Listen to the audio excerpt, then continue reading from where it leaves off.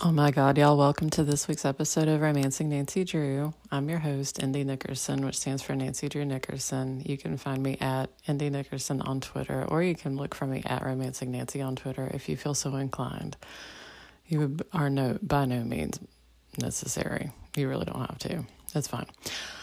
Today's episode we're in season 7, so we're in the Nancy Drew files, and we are looking at files number 14, which is called This Side of Evil, which raises some questions. What's on the other side of evil? And the answer is, this club has it all in Stefan voice. Like, oh my God.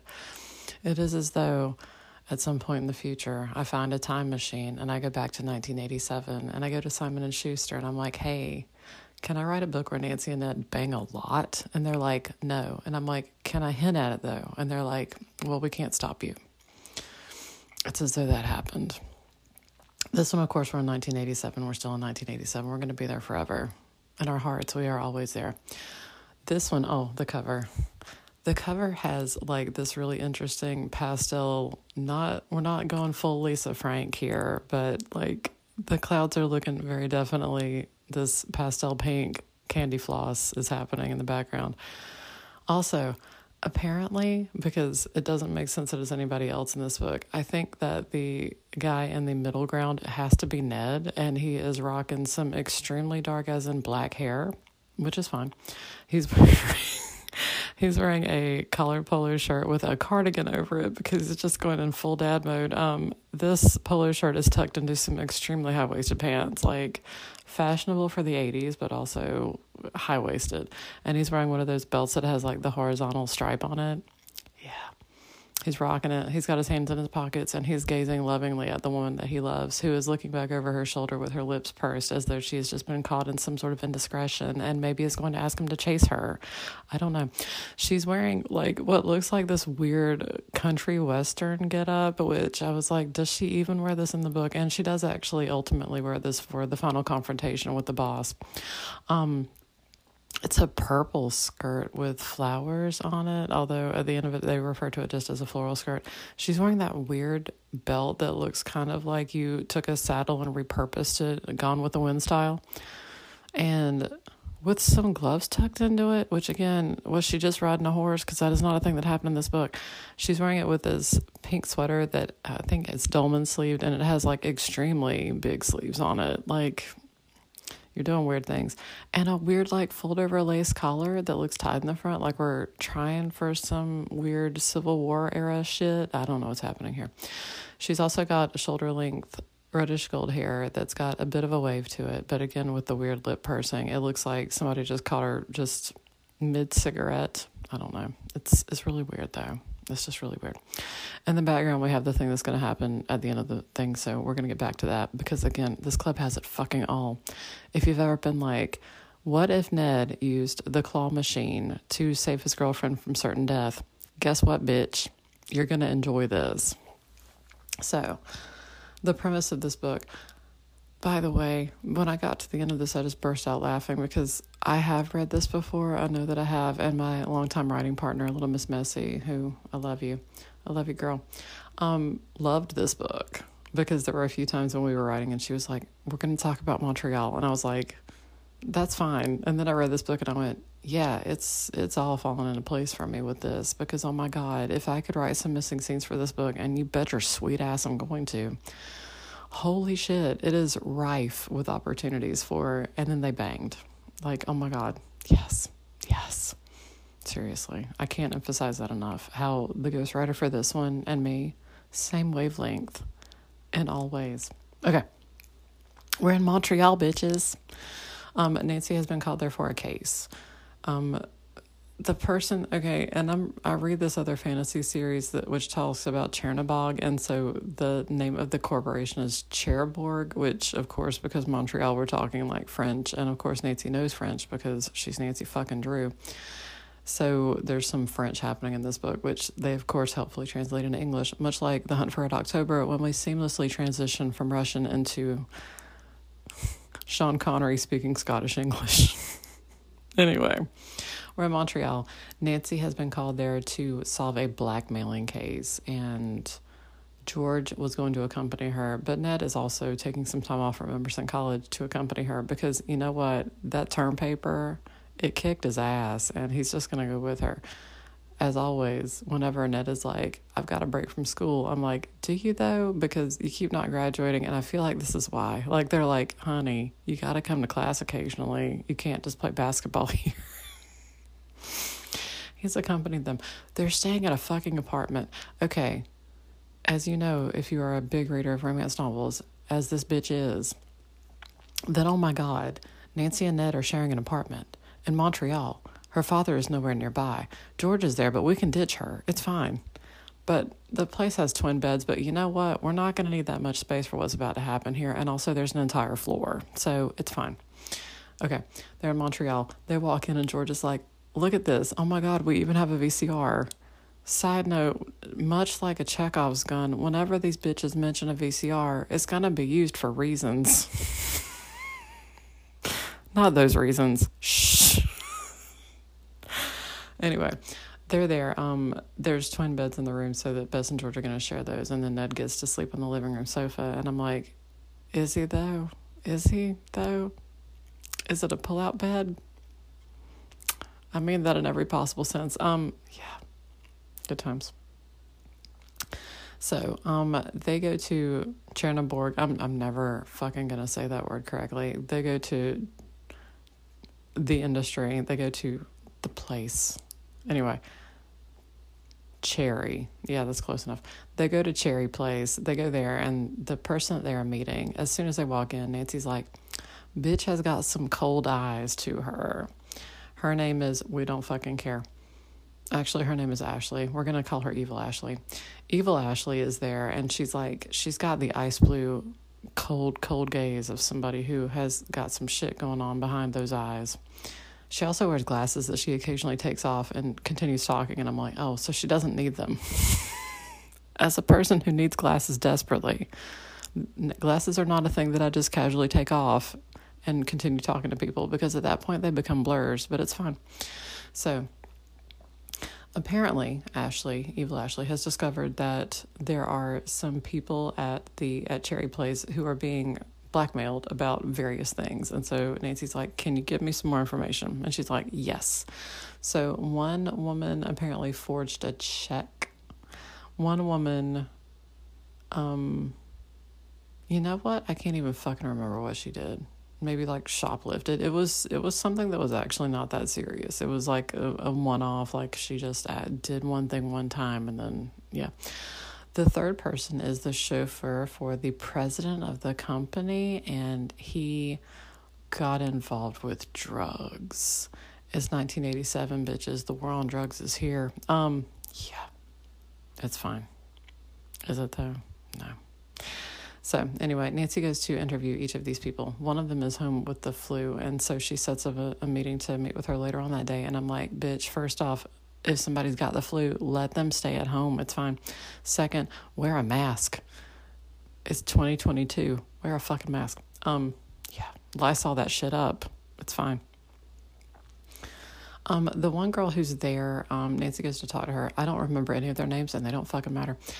She goes to talk to her, and she's like, yeah, I got this threatening note that was left on my desk, and it was saying that I needed to pay up. I needed to leave the blackmail money in a red plastic bag. And I was like, was the red plastic bag provided? Because if anyone asked me to go procure a red plastic bag, I'd be like, are we talking like the kind of not really all that red Ziploc bags? Or are we talking something a little bit more serious?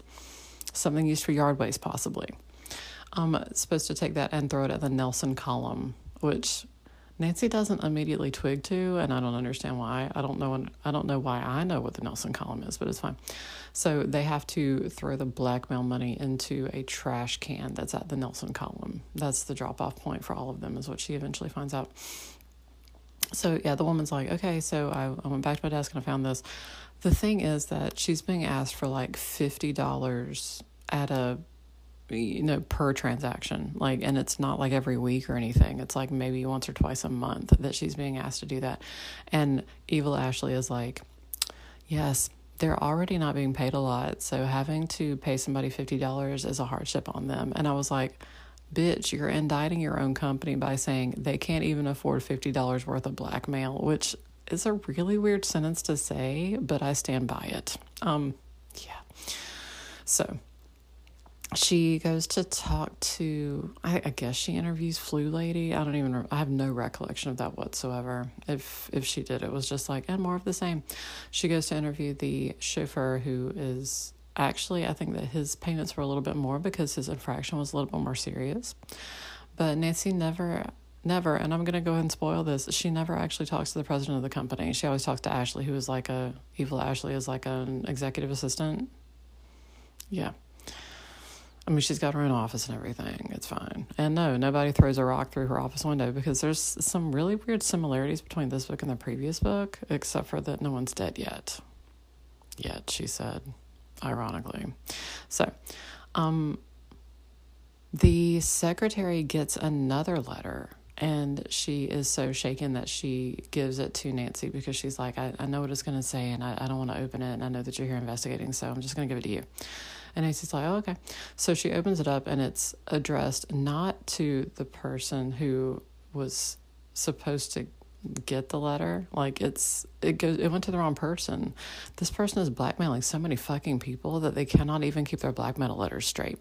So the person that it's addressed to, Nancy asks evil Ashley if she knows who this person is, and she's like, oh, hell yeah. She's this actually pretty popular TV personality here. Ooh, side note, Cherry Place is involved with shipping. So they have a warehouse at the wharf. Anyway, that's what the company's involved in. None of the blackmail seems to be involved in whatever the company is doing. It's just like, oh, we're a company that ships things, and also some people here are being blackmailed. No reason. It's fine. So Nancy opens the new letter, sees that it's addressed to somebody else, decides to go talk to the person who was supposed to drop off the blackmail money, which, by the way, like it's like thousands of dollars for this person, which makes sense because she's a TV personality and so she's rich. So they go there and talk to her. As soon as they walk in, she's like getting her makeup done.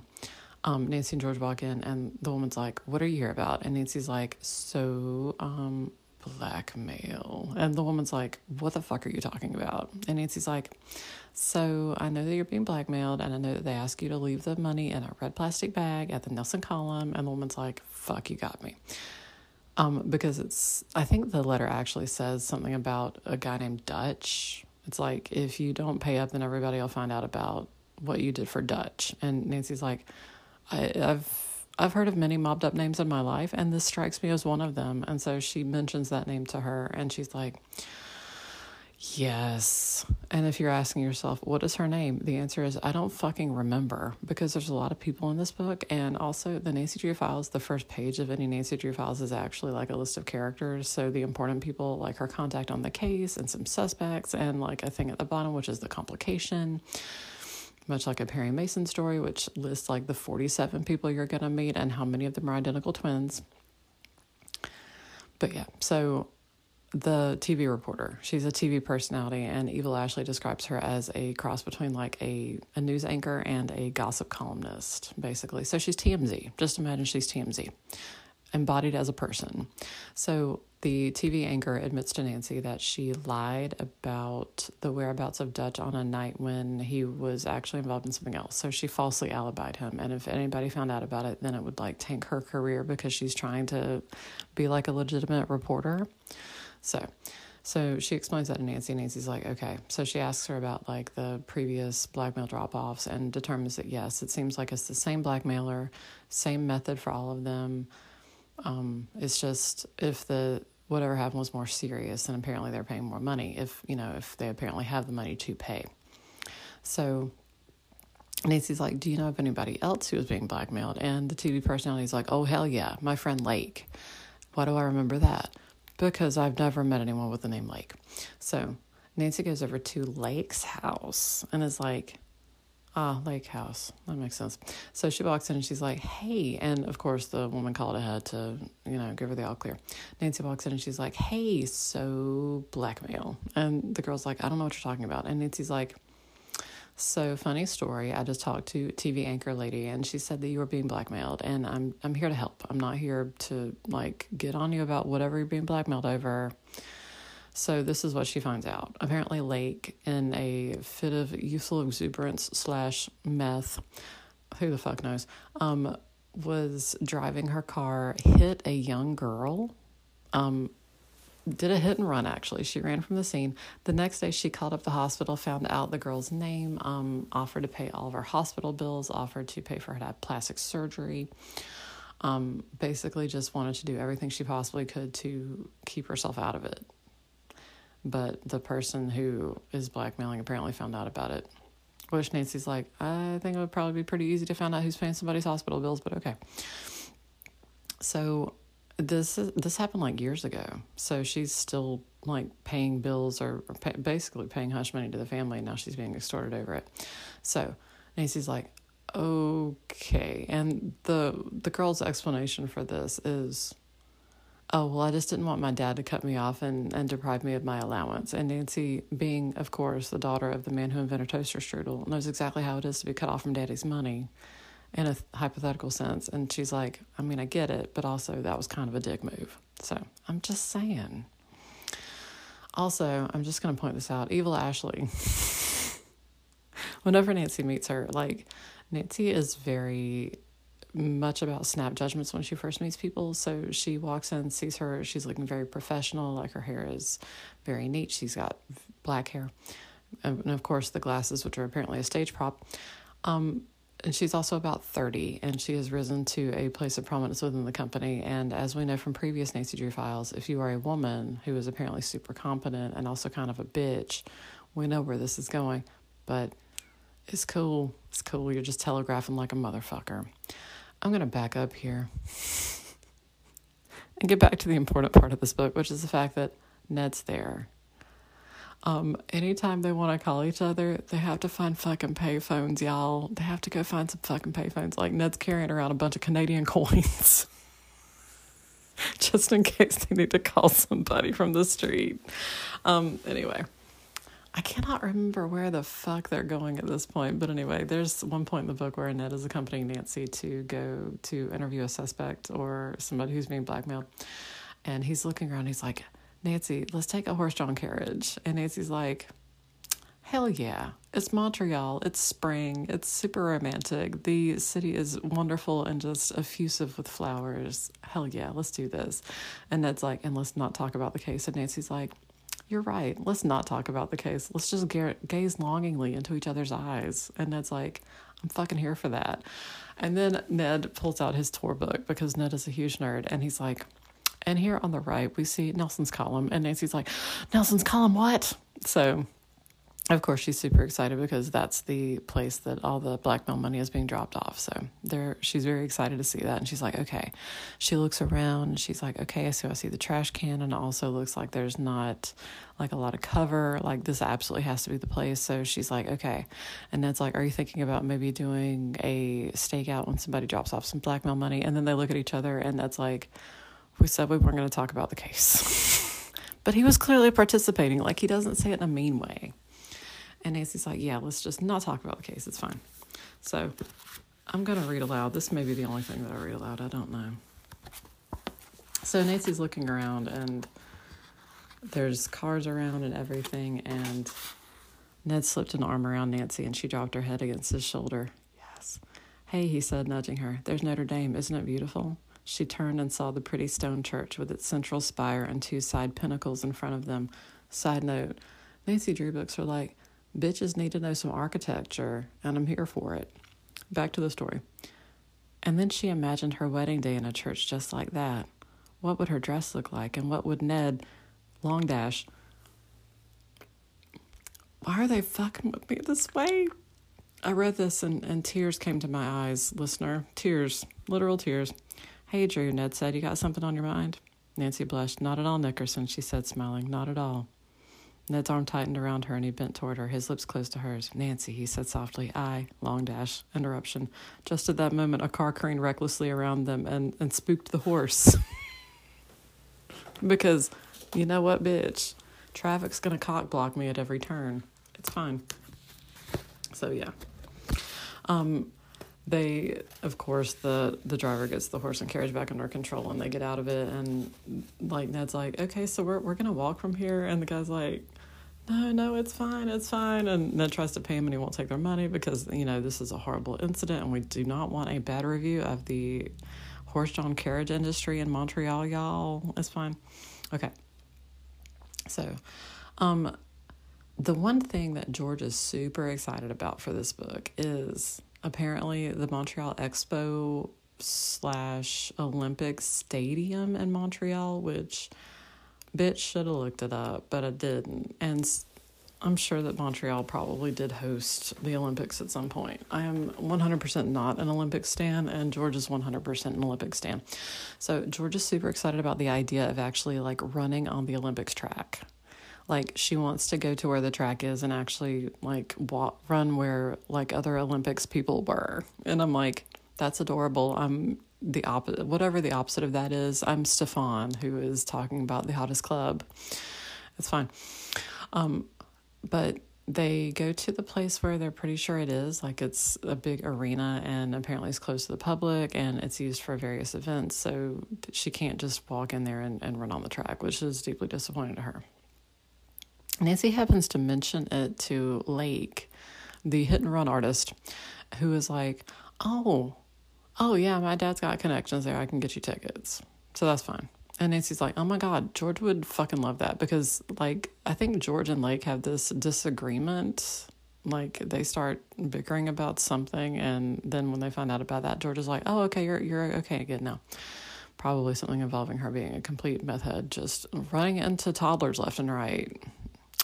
Anyway, so what Nancy decides to do after that is she finds out about the plastic surgeon who is helping with the hit and run victim. And so she's like, well, that could be the place where the blackmailer found out the information about this. So she decides to go visit that plastic surgeon and see what he has to say about everything. Sure. They decide to do that the next day. Nancy says, okay, George, you are going to pretend that you need a rhinoplasty. And George is like, I do not have a rhino. Because George is also playing the part of Bess in this book. And Nancy's like, no, rhinoplasty is the name for nose job. And George is like, there's nothing wrong with my nose. And Nancy's like, I know there's nothing wrong with your nose. Your nose is adorable. We are just going to the plastic surgeon and we need an excuse. Shh, hush, lambkins. So in the meantime, they go out, Nancy, Ned, and George go out dancing. George meets a guy named Pierre because it's fucking Canada and French people. So, yeah. I don't think that they ever actually see Pierre during this, or if they do, it's for like 5 seconds. Because it's like, oh, I've fallen in love, and you're like, you are definitely playing the best role for this book. It's almost as though the ghostwriter really wanted Bess to be the person accompanying them, and at the last minute was like, oh, the Olympics thing, shit, it has to be George. Anyway, so yeah, they go out dancing. I think that actually Nancy and Ned decide to call it a night, and George decides to stay out, and so Nancy and Ned go back to the apartment and they're dancing together. And that's another time when, like, they're dancing close and their favorite song is on the radio and it's very romantic and they're gazing longingly at each other, and that's like, Nancy. And then, of course, their tender moment is interrupted by a fucking knock at the door, because fuck all your cock blocking. They're alone in the fucking apartment. It's an apartment. Damn you. Side note, the apartment is the Cherry Place's apartment. They just have a random apartment in the same town that their headquarters is in. And you're like, why though? Why? Why do you have an apartment other than for plot reasons? It's fine. So they hear a knock at the door. Ned opens the door, and it's somebody delivering a newspaper to their room. And the headline on the newspaper is, Nancy Drew dies in Montreal.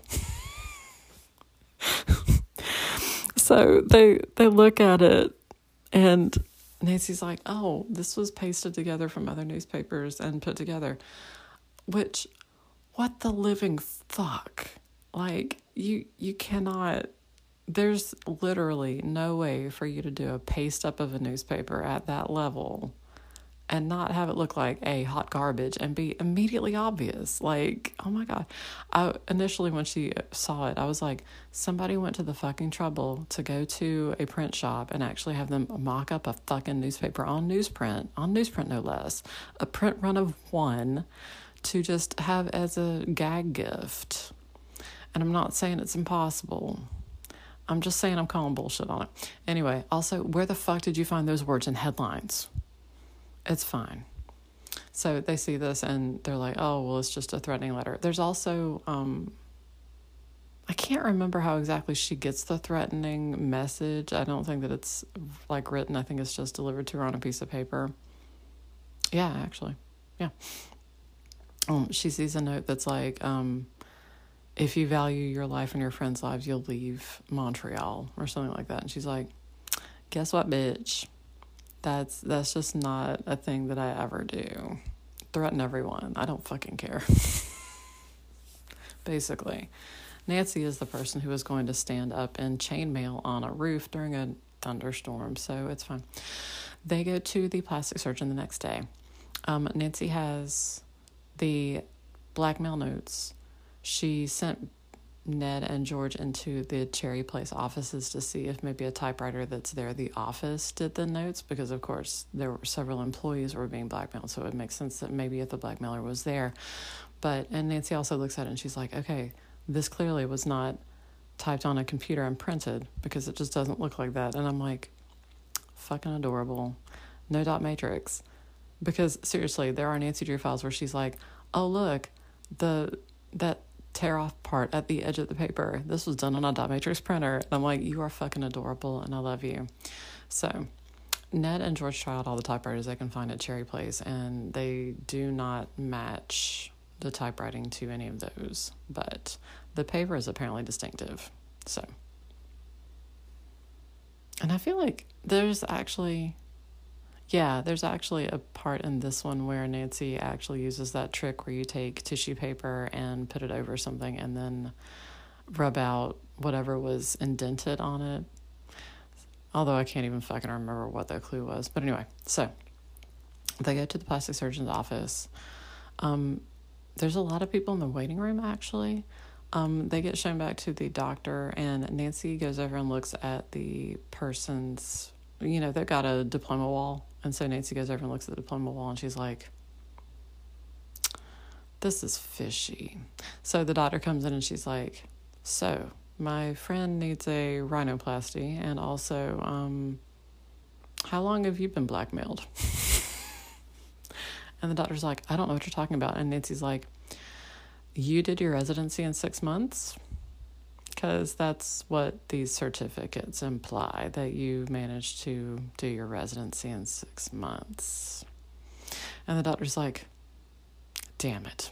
Like, I'm actually not really exaggerating that much on this scene about how, like, he deflates almost immediately and is like, shit, you caught me out. And Nancy's like, what the living fuck? And I guess when people are looking for plastic surgeons, one of their determining factors is not how long did you spend in residency, is what we're sensing from this.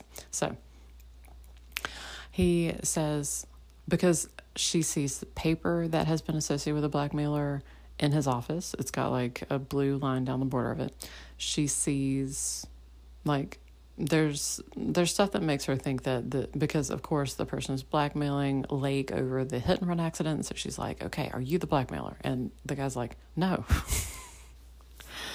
He's being blackmailed over his fake degrees. And so he says, I can prove it. And he goes over to his briefcase and opens it up. And Nancy, of course, is nervous because she's like, is he going to pull out a gun? Like, what is going to happen? And he opens up his briefcase and shows her a stack of cash because he has been blackmailed and this is his next blackmail payment. And he says he's been blackmailed for a while. He's been like $10,000 at a time. And he's been having to take on new patients to kind of cover the cost of all the blackmail. And Nancy's like, so you won't have any problem with me talking to your bank to see that you've been regularly taking withdrawals? And he's like, sure, okay. Like, I didn't expect you to take it that far, but okay. So he actually calls his bank and gives them permission to talk to Nancy, and she is able to look at his bank statement and is like, yep, everything checks out. So what she decides to do is to set up a drops. Remember when she and Ned were talking about it, and he's like, you're going to actually stake out when somebody does a drop to see who picks it up. And Nancy's like, maybe. So she tells the doctor to go ahead and do his drop off at the time that he normally would do his drop off so that she can follow him and find out who picks up the blackmail money. Okay, so important thing to talk about before we get to the actual blackmail drop off pickup thingy. Lake drives a yellow Mercedes. Just soak in it. Just imagine a yellow Mercedes. Imagine it. I can't. It's like Dayglow yellow because this is 1987, so it's got a lot of scrunchies happening, and also maybe smells like Hardee's. I don't know. So, Nancy, Ned, and George, I think George, I don't know, it's at least Nancy and Ned, decide to go witness the blackmail payoff pickup thing at Nelson Column. Yes. So they're there, and they're like across the street heading toward it, and the doctor makes his drop off in the trash can with the red plastic bag, that the provenance of which I know not.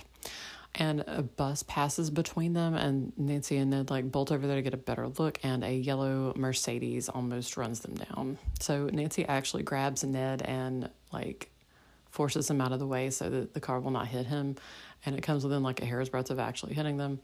And Nancy's like, son of a bitch, that was close. And of course, by the time the bus gets out of the way and they have recovered, the money has been picked up and they have not seen who did it.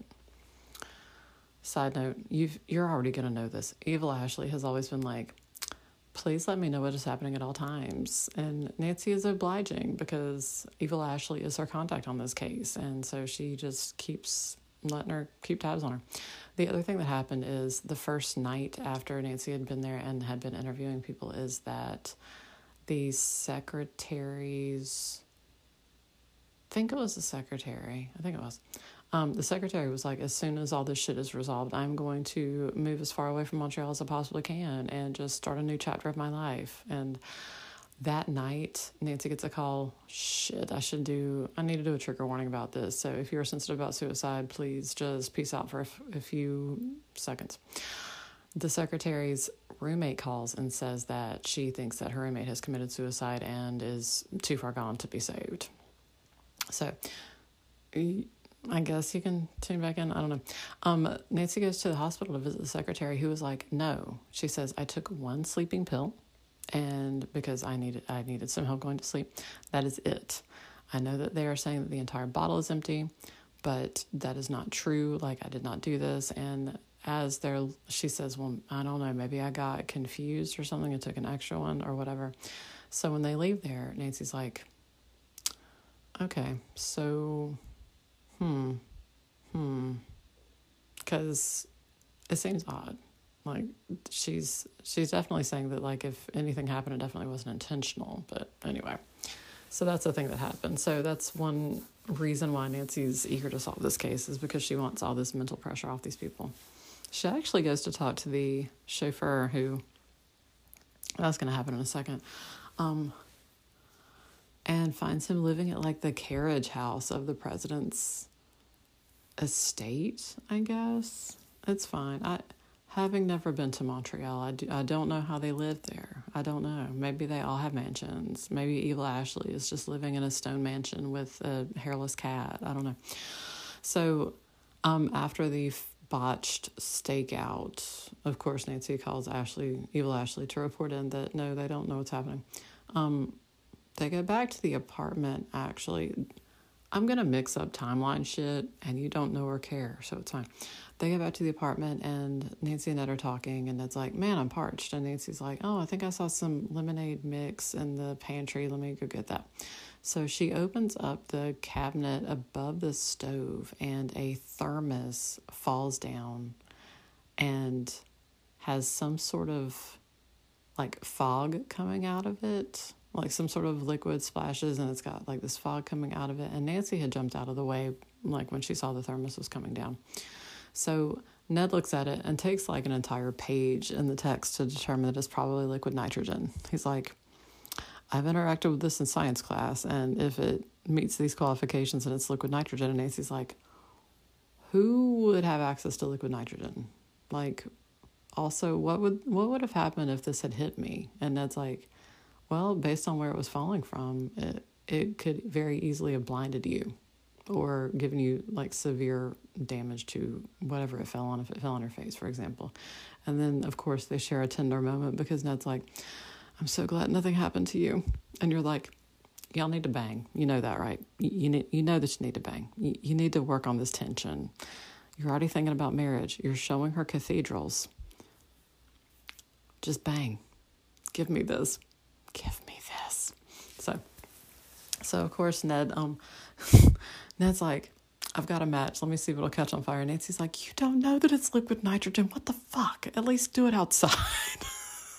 So Ned takes some, and of course, most of it's evaporated by now. He takes it in the other room and comes back, and he's like, yeah, I'm pretty damn sure it's liquid nitrogen. So they brainstorm about who would have access to liquid nitrogen. And of course, the plastic surgeon, it's possible that he would. Somebody who's working in some sort of like medical setting might have access to it because he's like, doctors used to use it to freeze off warts. Like, there's no telling who would have access to it.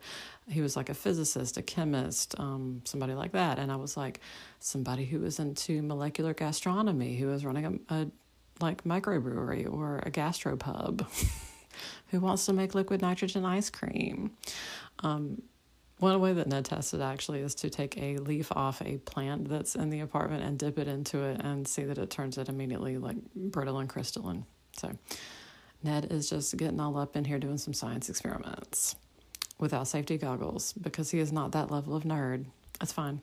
So Nancy's got all these clues. She still does not know who exactly is behind all this because there doesn't seem to really be any sort of connection. She's got these people who are being blackmailed for like $50, and she's like, in the grand scheme of things, like it's almost an insult. It's almost not worth the trouble to blackmail somebody for $50 when you've got like a plastic surgeon on the hook giving you like 10 grand at a time. So it's like a power demonstration. It's like somebody just getting off on the fact that they can fuck with somebody. And Nancy's like, it's just fucking weird because she wants to find out about enemies, like who would hate you enough to do this, and none of them really have an answer for her, honestly. Okay, so yellow Mercedes. You remember, of course, that Lake has a yellow Mercedes, and that a yellow Mercedes is the car that tried to run down Ned and Nancy. So almost immediately they actually go over to Lake's house, and George goes up to the car. Ned feels the car, and he's like, the engine's cold. This is not the car that did it. But they go up to the house anyway. So George, touches the door handle, and the car alarm goes off, and Lake appears in the doorway with a fucking gun and is like, get the fuck away from my car. Not again. And Nancy's like, why are you saying again? And Lake's like, somebody just tried to steal my car 3 hours ago. And Nancy's like, did they? Okay. So, yeah. So they brainstorm and they're like, okay, where the fuck would somebody have gotten a yellow Mercedes? Sorry, Mustang. Why would somebody have gotten one? They clearly tried to steal Lake's car, which would have been to throw suspicion onto her because, again, it's a fucking, I'm guessing, Dayglow yellow Mercedes. It's gonna stick out. So they call a Mercedes dealership in Montreal, and the dealership is like, oh yeah, we've got a yellow Mercedes. And Nancy's like, do you? Has somebody taken it for a test drive recently? And he's like, actually, yes. And they've just brought it back. And Nancy's like, really? Who was that person? So they find out that it's the chauffeur. It's the guy who was being blackmailed over his drug habits or whatever the fuck was happening. So they go to his place, and Nancy's like, okay, why did you try to run us down? And the guy's like, I don't know what you're talking about. And Nancy's like, bitch, you had to give them your license to borrow that car for a hot minute. Why'd you try to run us down? Also, he was even wearing a fucking wig. And so he tells them that the blackmailer did it. The blackmailer is the one who told him that he had to get a yellow Mercedes, basically directed him to steal Lake's Mercedes and to wear a wig while he was told to run them down. He was legit told to run down Nancy. He lost his nerve at the last second, and so he actually avoided hitting them. But he was told to do it, and he feels really shitty about it, but the blackmailer. So they leave, and Nancy's like, yeah, like, it was an incredibly dumb plan. Like, again, it's that car sticks out like a sore fucking thumb. So they were trying to throw suspicion onto Lake, and it was way too easy to track him back. So, yeah. So she's inclined to believe him that he's not the one who actually orchestrated the hit. We'll put it that way. They get back to the apartment, and they find tickets for the Olympic running thingy, the Olympic track. And so Nancy's like, oh my God, George is going to be so excited. And so they tell George, and the tickets are for between 9 and 10 o'clock the next day.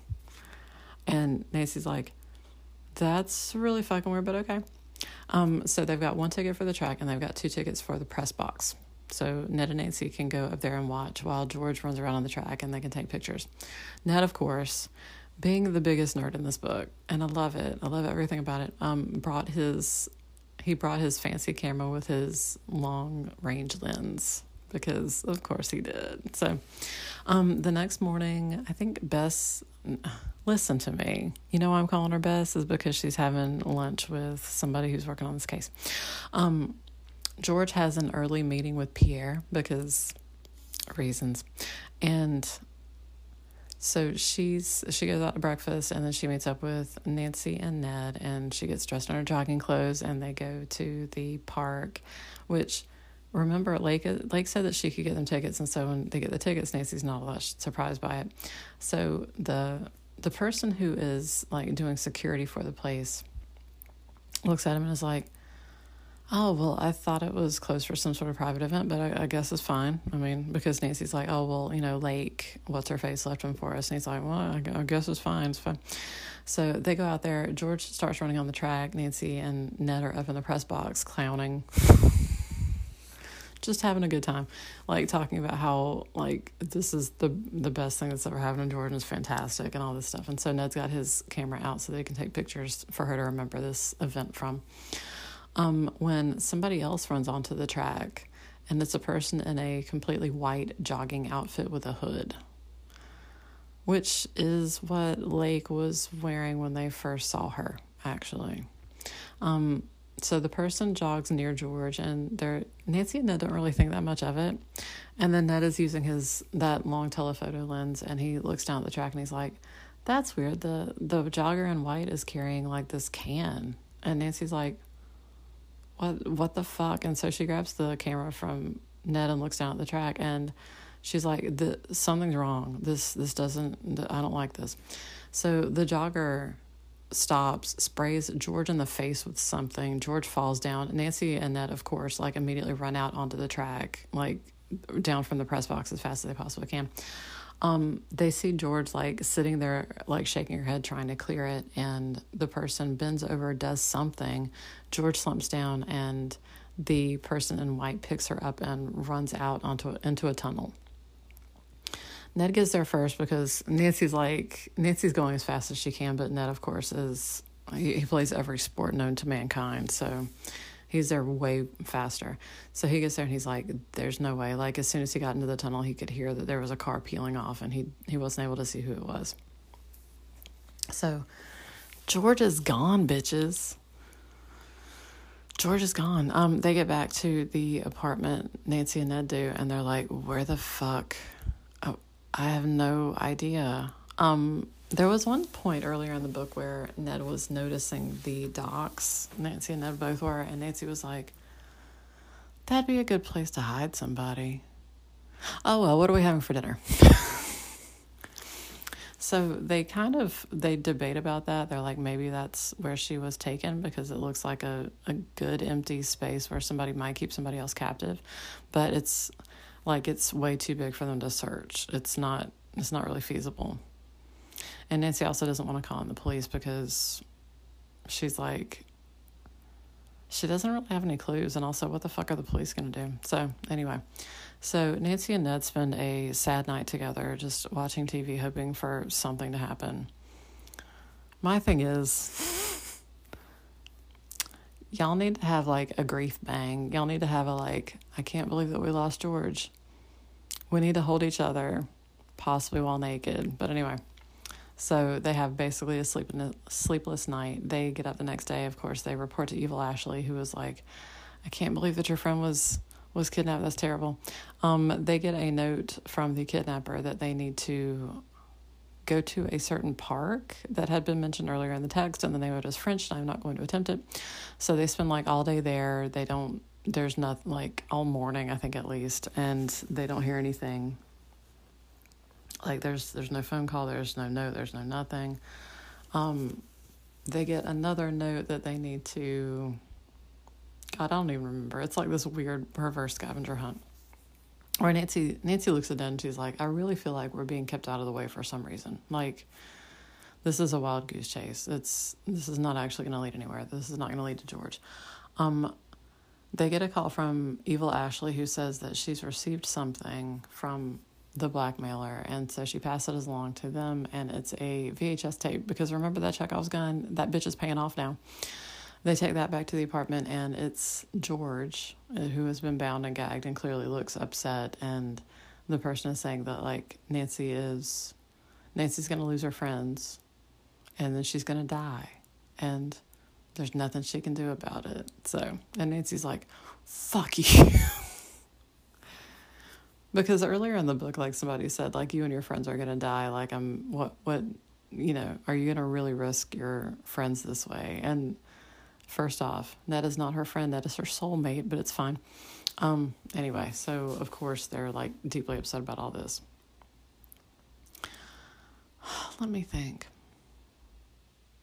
Anyway, we get to the last day, which is when Nancy decides that despite the fact that her best friend George is sealed into an oil drum somewhere waiting to be shipped out to sea, that she is going to dress in the outfit she's wearing on the cover of this book. So she's going to rock a floral skirt, and she's just going to own it instead of wearing in pure black, which is what I would have done. It's fine. They find that they go to report to Evil Ashley, who is like, okay, so I've gotten a note that apparently George is at the docks / wharf / warehouse. She's somewhere in there. And yeah, so go get her. You've got until midnight or some bullshit. So the helicopter is standing by. The company helicopter. I've got so many questions. Are they a fucking drug front? All their employees seem to be blackmail victims, and Evil Ashley and this president who we never meet. It's fine. So they get on the helicopter. They go out because of course there's a traffic jam or whatever the fuck. They get out to the docks / warehouse. Before they leave, Nancy tells Evil Ashley to call the police and have them meet them there at the warehouse. But of course, after Nancy and Ned get there, they're like, well, you know, I don't want to wait around for the cops to get here. Let's just go ahead inside and see what we can find out. So, they're looking around, and Nancy sees a shadow and freaks out, and it's like, oh, it's just a rat. And Nancy's like, fuck, what? And that's like, what? I mean, it's a warehouse. Everything in pop culture tells me that they are full of rats, that they're going to be attracted to food. And Nancy says, if the kidnapper has been feeding George, then it's reasonable to think that the rat might be attracted to the food that is left over from what George was eating. So we were probably in the right place. Also, she's probably not in like a crate or anything that's been sealed, because the kidnapper needs to get to her pretty quickly. So they look around, and they eventually find George, as previously said, sealed into an oil drum, like with the covers, the lid smushed down like on a paint can. So they find a crowbar and pull it up, and they find George inside, who has been bound and gagged, and there's like the remains of a sandwich at her feet because her kidnapper has fed her. Also, Evil Ashley, when they went to meet her earlier that day at the office, had her hand bandaged, and Nancy was like, oh, are you okay? And she's like, yeah, it's fine. It was just a little thing. So, and you're like, another Chekhov's gun? And I'm like, girl, of course. That's how this works. So, George is kind of like fucked up still, so she doesn't really know what the hell's going on. So they get her out of there, and Nancy's like, can you tell us anything about, you know, the person who kidnapped you? And George is like, no, but I know it was a woman. Well, initially, Nancy, when she saw the kidnapper pick up George and run off with her, was like, oh, it has to be a man. And Ned says, not necessarily. He's like, based on the carry that person was doing, like like a rescue carry. He said, you could do that with me if you needed to. Like, this is not like a male-specific carry. So if you have a strong woman, that woman could have pulled it off. And that's what George says. George says that her kidnapper was a woman because she overheard the voice. So, and also, she bit her kidnapper's hand. And Nancy's like, it's all falling into place. But at that moment, they hear something and they hide behind a crate, and Nancy like ducks her head out just a little bit to see what's going on, and somebody fucking shoots at her and a bullet hits the crate next to her. And she hears the security guards who are like, I hear him, there's some people in here, let's go get them. And so Nancy's like, what the fuck? Because again, they're Evil Ashley told them to go there, and she was like, well, of course she's going to tell the security guards that we're going to be there and what we're there for, but the security guards clearly don't know what the fuck's going on. So Ned says that he's going to take George and run, and Nancy says, okay, that she will provide a distraction, and it's like, no, and Nancy's like, take George and get out of here because George can't run. So Ned picks up George and runs, and Nancy runs in the opposite direction and making noise so that the security guards will follow her. They also have a dog, because of course they do.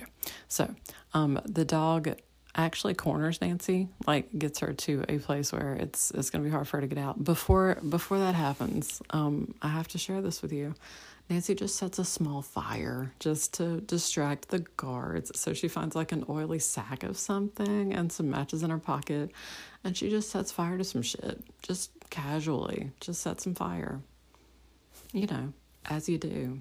Anyway, so the dog has got her cornered, and then she spots this crane moving in the warehouse, and of course the security guards are trying to fight the fire, and the dog is there, and so she sees that Ned is at the controls of the crane, and he legit takes the basket and lowers it so she can grab it, because there's no way that she's going to be able to get out of there without the security guard seeing her.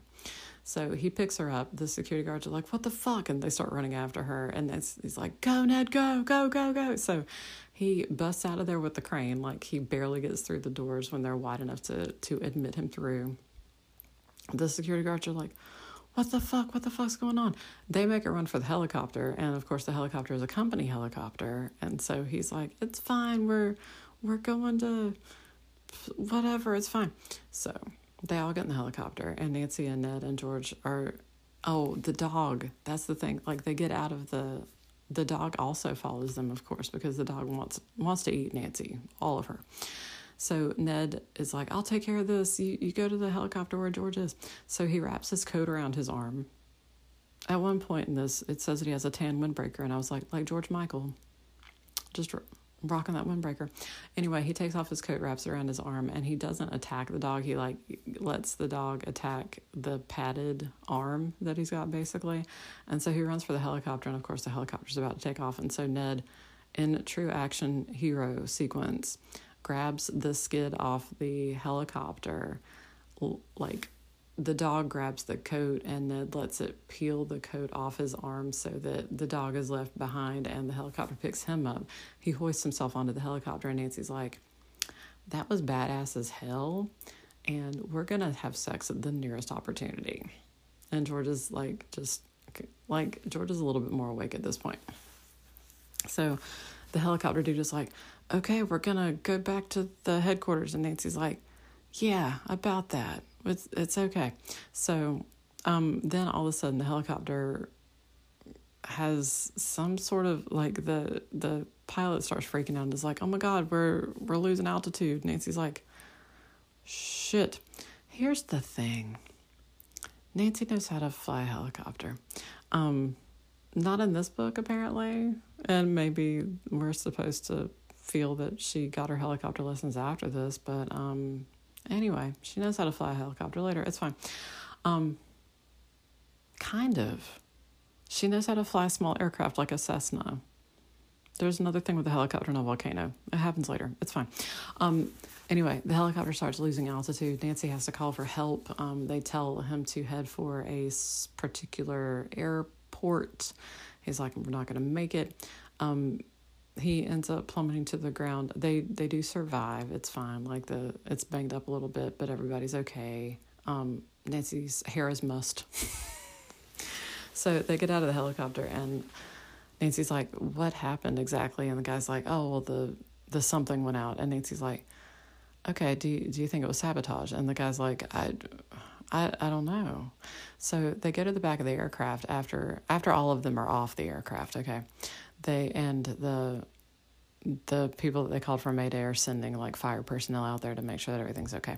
So they go back up to the aircraft, and the pilot's like, somebody pulled the oil plug, she said questioningly, out of the helicopter. So of course, as soon as it lost all of its oil, like the engine was gonna fail or some shit. And he was like, but the warning light never come on.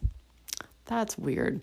So all of a sudden they smell gas or something, and so they're like, oh my god, we gotta run, because that's the smell of like jet fuel or whatever the fuck. And he's like, where's Ned? And Ned, of course, is under the control panel in the actual body of the helicopter, just poking around down there. And he's just like, Ned, get out, Ned. So Ned, of course, manages to get off the aircraft right before it blows up and walks away from it in slow motion without looking back, because Ned is here for all of your romantic fantasies. But Ned confirms that the warning light for that particular issue had been cut. So that's why there was no indication that was going to happen. Pretty much as soon as the firefighters pull up, and again, the helicopter is a tower of flame at this point. The reporter who had been being blackmailed, she pulls up because, of course, she's an anchor. She comes in and she's like, oh my God, this is going to be fantastic. Like, I get to talk about this airplane crash and the fact that you've survived and everything. And Nancy's like, so I need you to not say that we survived. And the reporter's like, well, what the fuck? No, this is a great story. And Nancy's like, I have reasons. I will give you the full story afterwards, so you'll have like a big scoop about that. But for now, I need you to say that there were no survivors, or there are no reports of survivors. So the reporter reluctantly agrees.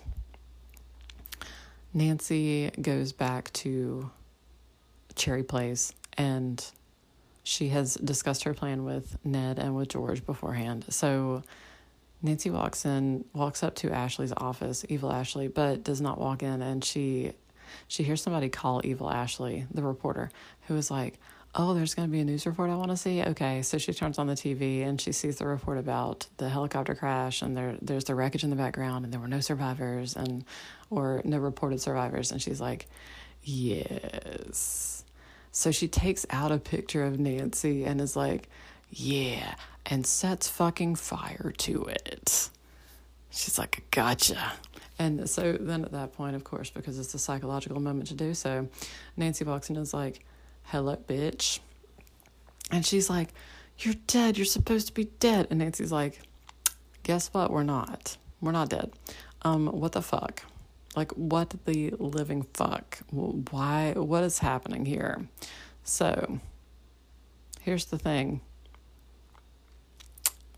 She had no fucking motive for this, okay, y'all? She had no fucking motive for this. None of these people wronged her, like, in any significant way. She didn't have a vendetta against the news anchor. She didn't, like, hate the socialite who did the hit and run. Like, that wasn't her little niece or any shit like that. She just wanted to prove that she was better than Nancy Drew. I have so many questions. So many. Like, as a villain origin story, like, seeing that somebody is so good at their job that you're like, you know what? I need to become the opposite of you and fuck with your life. Like, so many questions. Oh my God. Yeah, because I was waiting for, like, the further reveal. The, like, oh, this is why I did it. My father is a criminal mastermind. Or, like, honestly, the best excuse in this entire fucking series is when Paula is like, yeah, your dad helped put my dad away, and he died in prison, and now I'm gonna fucking kill you. Like, that was legit creepy. This one, she's just like, I'm a psychopath, and I just wanted to prove that I was better than you by killing you in a plane crash. Which, again, this is the second plane crash that Nancy has walked away from, because clearly Nancy is immortal in every possible sense. So, I think that actually at this point Ashley pulls a gun, because of course she does, and Ned comes in and, like, distracts her, and Nancy fucking karate chops her arm so hard that it breaks. Because that's where we're at, y'all. And then the cops come in, and also the news reporter who was recording the whole thing. So, yeah. So this is that kind of reveal where at the end of it, Nancy's like, I'm going to fuck with you in every way possible. Goodbye forever. So, yeah. Evil Ashley was behind it the whole time. Evil Ashley did all of it. Evil Ashley kept asking Nancy to report back to her about her progress.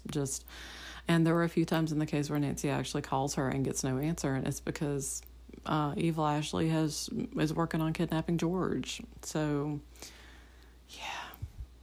yeah, that's where we're at. And also that's how she had access to the apartment, is because it's her own company's apartment, so she was able to get in there and put the liquid nitrogen in. Nancy actually points out whenever Ned's talking about it, like he says, I don't know what I would do if something had happened to you. She's like, there was no way to guarantee that it was going to be me who opened that cabinet. Like, they're just trying to fuck with us, which is true. Like, Evil Ashley just wanted to make Nancy suffer and then kill her, basically. Again, for the sheer joy of doing so. I can't emphasize that enough. It's so weird. It's like in this series, especially in the 80s anyway, if you give a woman any modicum of power, she feels the need to just fuck everything up. Like, I'm going to go full supervillain, just full ass supervillain at this point. I'm surprised she didn't light a fucking cigarette after she set fire to that picture of Nancy. Which again, like, if I were to do a queer theory reading of this, which you bet your sweet ass normally would, I'd be like, okay, Evil Ashley is clearly attracted to Nancy in a way that she does not feel comfortable with. And so the only way to deal with those feelings, much like in a cask of Amontillado, is you got to break that shit up behind a wall / set fire to it in a helicopter. Done. Anyway. So yeah, that's it. Nancy and Ned have a super romantic getaway when somebody is trying to murder her / all of her friends. And several times I'm like, is he about to propose marriage? Because that's what I'm sensing. And that's where Nancy's head seems to be at for this book. Which is fun because honestly, like, this is the first time that you're seeing any hint of that. We're not going to see it again for another few books. Files 24 is going to be of particular interest to those of you who are similarly minded. You know this, some of you already. Files 99, holy shit, once we get there, like, I'm going to have an apoplexy and I'm going to be laying on the floor just breathing heavily into a paper bag to get through that because it's my jam. It's my jam. So yeah, that's where we're at. The next book is going to be Trial by Fire, which is files number 15, which I fucking love for several reasons. Ned's also involved. You know that. He's involved in all of my favorite books, really. He is my patron saint. He's the head of everything. So yeah, like, from the Nancy Ned angle, from the romance angle, like, this book does legit have everything. Stefan is correct about that. I mean, in what other book are we going to have Ned pluck Nancy out of air in basically a claw machine? We're not going to have that ever again. On the other hand, what the fuck with the lack of motive with the villain? Like, also, we never meet the president. It honestly feels like this Evil Ashley set up an entire shell corporation just so that she could eventually trap Nancy into a really actually not well-designed scheme. Like, if Nancy had stepped back for like about 5 minutes, I want to believe that she would have been like, you know who's probably doing this is my contact on this case. Just saying. The person you keep reporting back to. This may be the person that you were looking for all along. I'm just saying. And also, as usual, the thing about the files that irritates me the most is that Nancy doesn't learn between cases. So there are other cases where her contact on the case is the villain, and she's always surprised by it. It's like, why would somebody call me in if they are just trying to kill me this entire time? And I'm like, you've answered your own question. It's fine, though. Anyway, Nancy and Ned are super fucking cute in this one. If they had kept this tone for the entire series, I would have died a happy woman / 8-year-old.